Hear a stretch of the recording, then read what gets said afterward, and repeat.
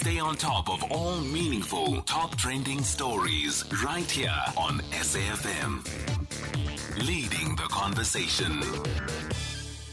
South Africa was forced to overpay for vaccines, paying 33% more than the African Union price for the Pfizer-BioNTech vaccine and paying the Serum Institute of India 2.5 times more for a generic version of the Oxford AstraZeneca vaccine compared to the United Kingdom.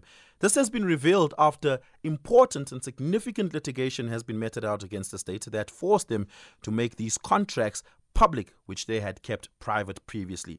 We also learned that 1.8 billion was an upfront guarantee payment that South Africa had to pay Johnson & Johnson for some of these vaccines, with payment liabilities going up to 734 million US dollars. That's about 1.4 trillion rand.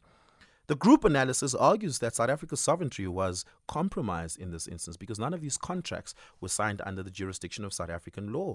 Fatima Hassan, who is the director and founder of the Health Justice Initiative, joins me this morning.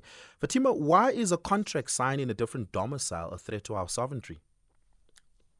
So, hi, Oliver, and thanks for having us on the show. What the analysis has shown is that the different companies, even though they may be legally registered in other parts of the world, also use different jurisdictions for the resolution of disputes or if there was an arbitration proceeding. So, for example, a company that may be registered in Belgium and has offices in the US as well chose the laws of England and Wales for arbitration. So different multinational pharmaceutical companies usually choose different jurisdictions for the resolution of those disputes.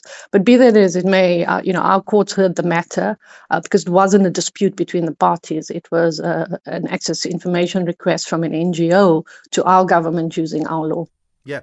The group analysis reveal that, or at least argue that the contracts were punitive and one-sided. Describe to us what that means.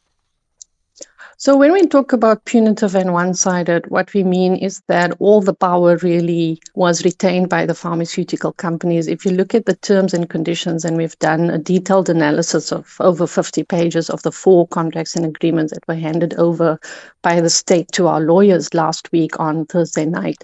And in that analysis, what our multidisciplinary group, which is made up of lawyers, of academics, of researchers, of activists who have familiarity with pharmaceutical procurement contracts, sort of studied all of the different clauses.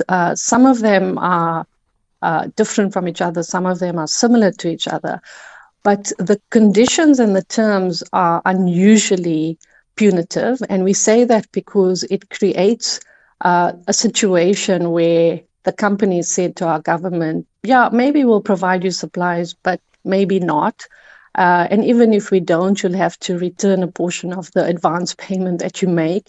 You'll have no control over donations or onward sale. We can withhold our consent. You've got to create a very rapid vaccine injury fund and you've got to underwrite it. And if you don't, we won't deliver a single vaccine to you. This is the price that you must pay. No negotiation, no further discussion about that. Maybe we'll change the price later if we have a not-for-profit framework. Maybe not, but we won't share that framework with you. So, a lot of the provisions, particularly to us, are very one-sided and very paternalistic. I think the worst provision that we found, and this was, remember, on the back of a story of the New York Times about 2 years ago when we were waiting for vaccine supplies, we can confirm that there is a clause in the agreement for Johnson & Johnson which basically restricts the South African government from imposing any export limits. Now, this was at a time when the US government, the EU, the Indian government were all imposing export bans so that supplies filled and finished in their countries were made available there and, they weren't allowed to be exported. So Johnson & Johnson extracted a concession from our government if they didn't agree to that particular clause around the exports, which would allow them to send about 30 million of vaccines to Europe when South Africa really needed those vaccines and were waiting for those vaccines. They basically said to our government that if you don't agree to this, then we're not going to supply you with any vaccines, and you must wait. You go to the back of the queue. So the contracts are one-sided in that it says to South Africa, go to the back of the queue and wait there. Yeah. But put a lot of money on the table. I certainly want to study these contracts, and I will spend some time going through it with great detail to make sense of it myself as well. They're available on your website. Can you just give us that URL? Yes. The Health Justice Initiative website has all the contracts. We've made them available as well as the analysis. I should add, Oliver, the other aspect about these contracts being one-sided is they provide no supply certainty or volume guarantees. Yeah. So it really was, the way in which yeah.